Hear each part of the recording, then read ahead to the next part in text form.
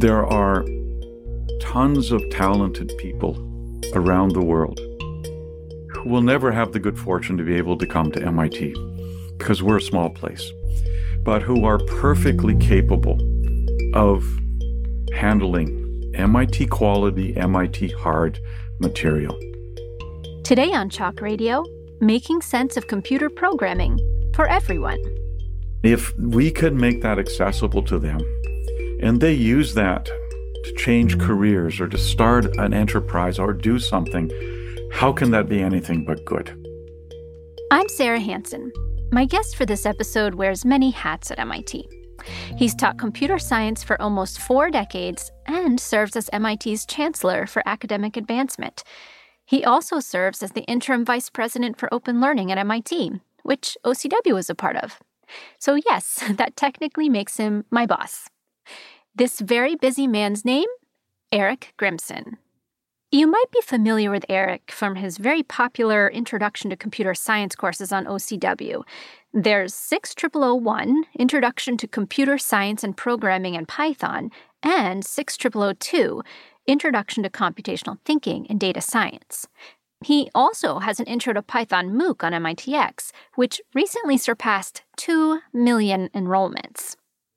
For this episode, we're going to break down what makes his introductory computer programming courses so effective and what he recommends for newcomers to the field.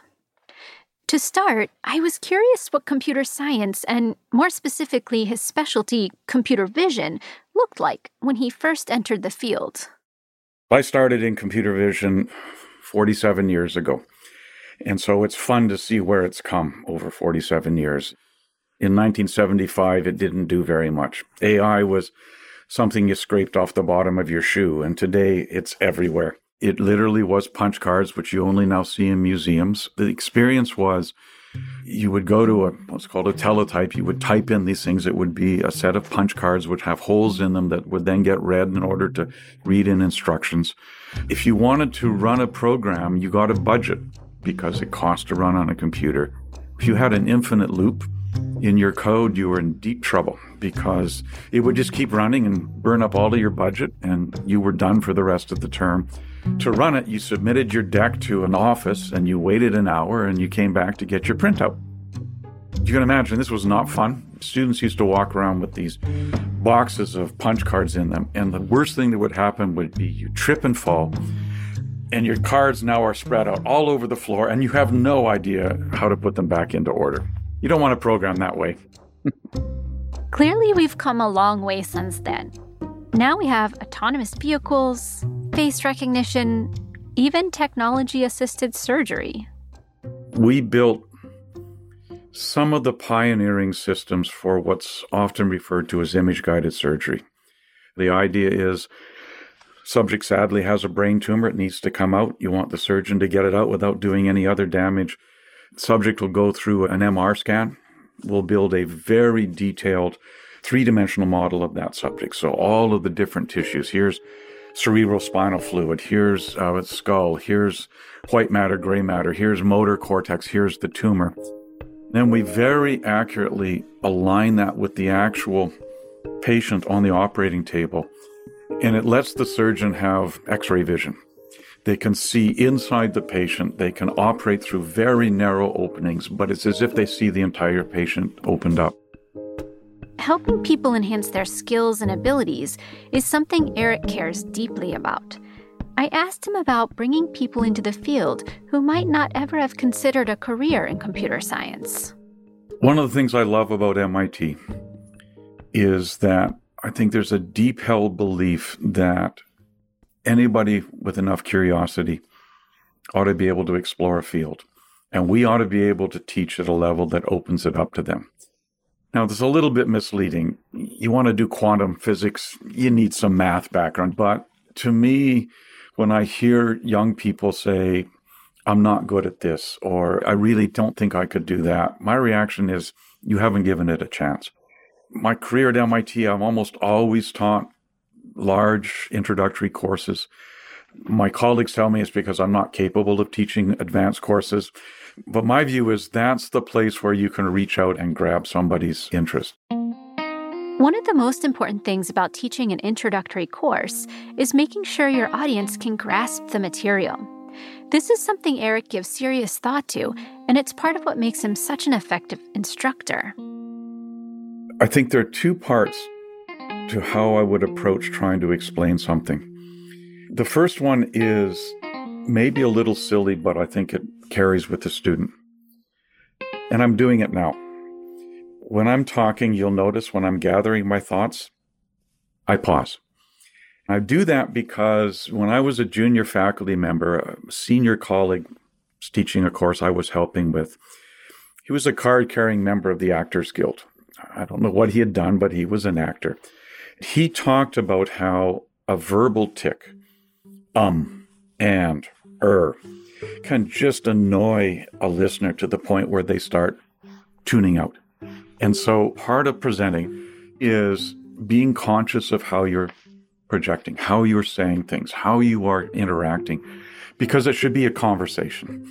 What I always try and do when I'm thinking about presenting a concept in class, especially a complicated concept, is to try and put myself in the position of the student. I know this stuff, at least I should. I've been teaching it for 40 years, but don't just assume that I know it. What are the places that might be confusing? What are the detailed steps? Something may look obvious to me. It is not to a novice in there. My explanations, I hope, come across as this very specific, very logical sequence of steps. One other trick that I've learned over, again, a long time of teaching, and this, I think, surprises some of my current students. I've been teaching this class for a very long time. I'll do a complete dry run the night before, at least once, twice, sometimes 3 times. I want to know the exact timing. I want to know where I need to hit a certain mark in my class.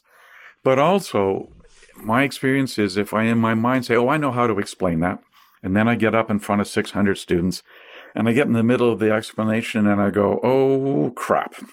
I just messed it up. I raise it because for people that want to be a teacher, practice, rehearse, go through these things because it will be natural when you're in the middle of that explanation.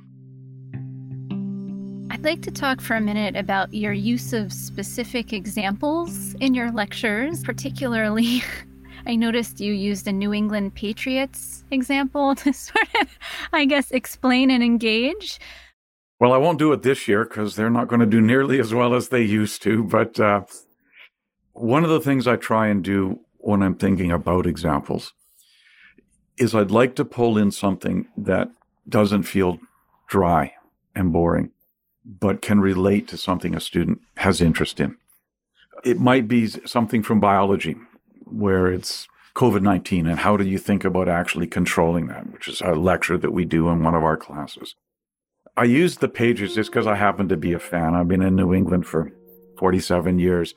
But I also knew that there were a lot of students in the class, whether it was the Patriots or some other team.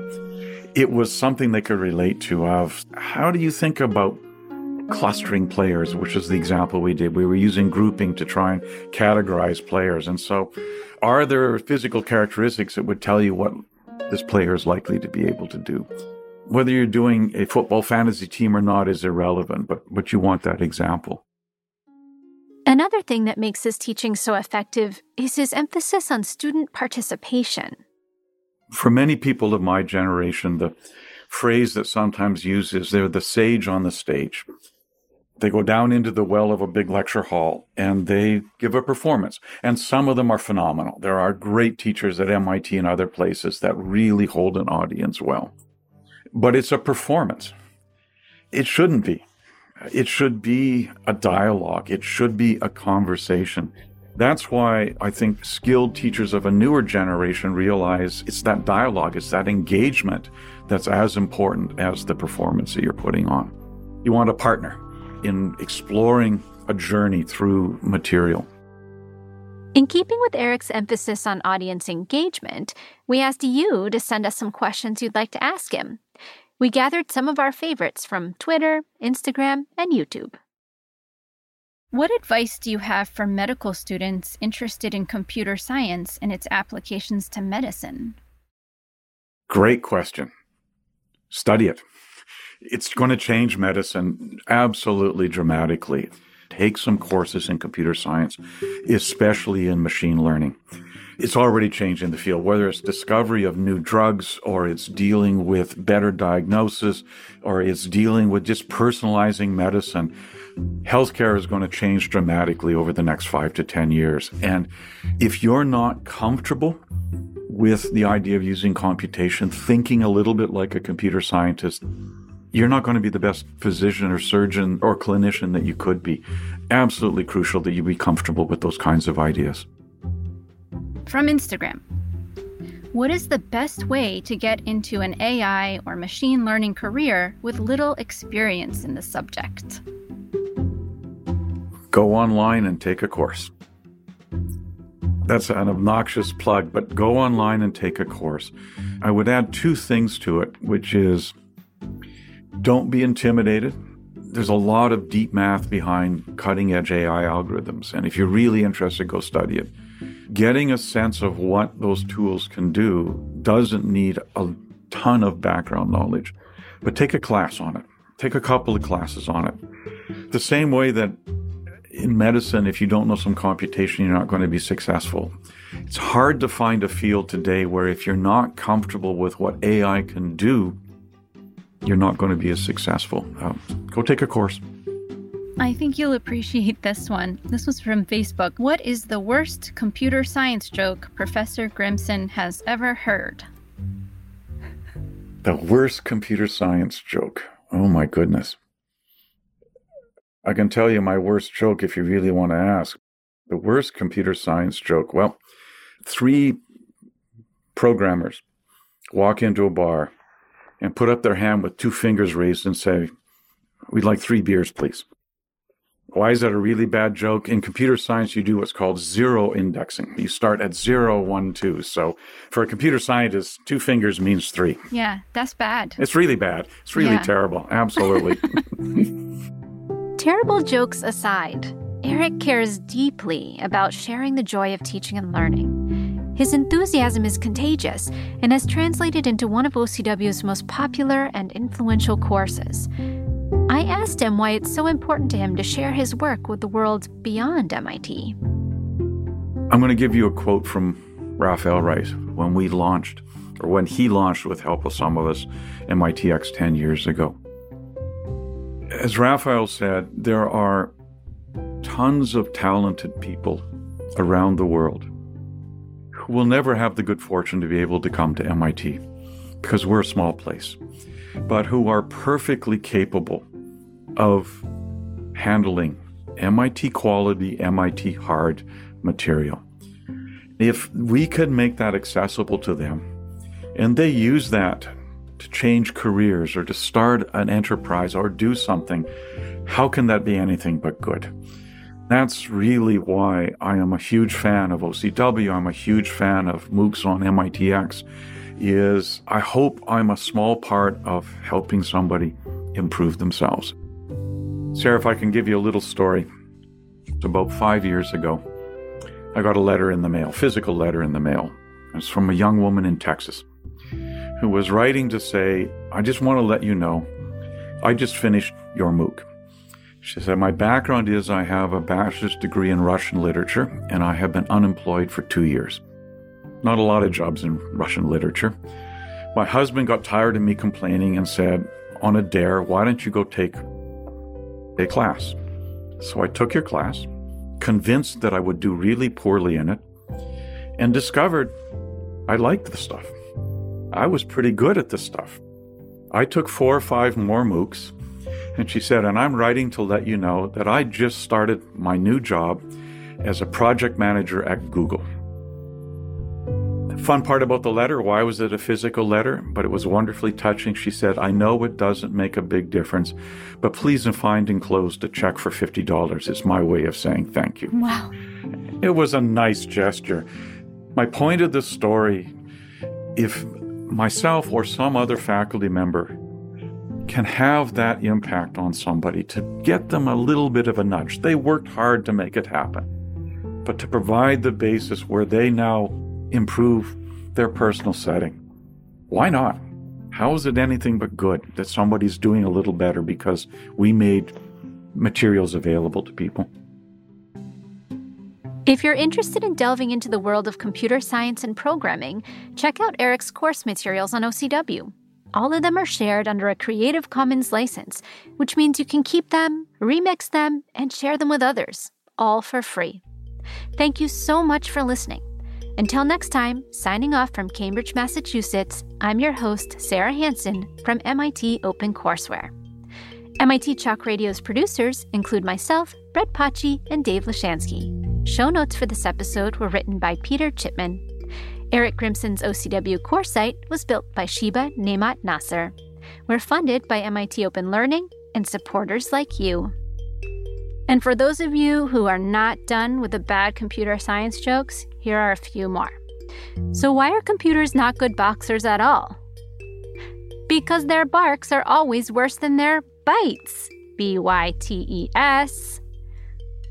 How did the professor know how to teach computer science programming to the impatient student?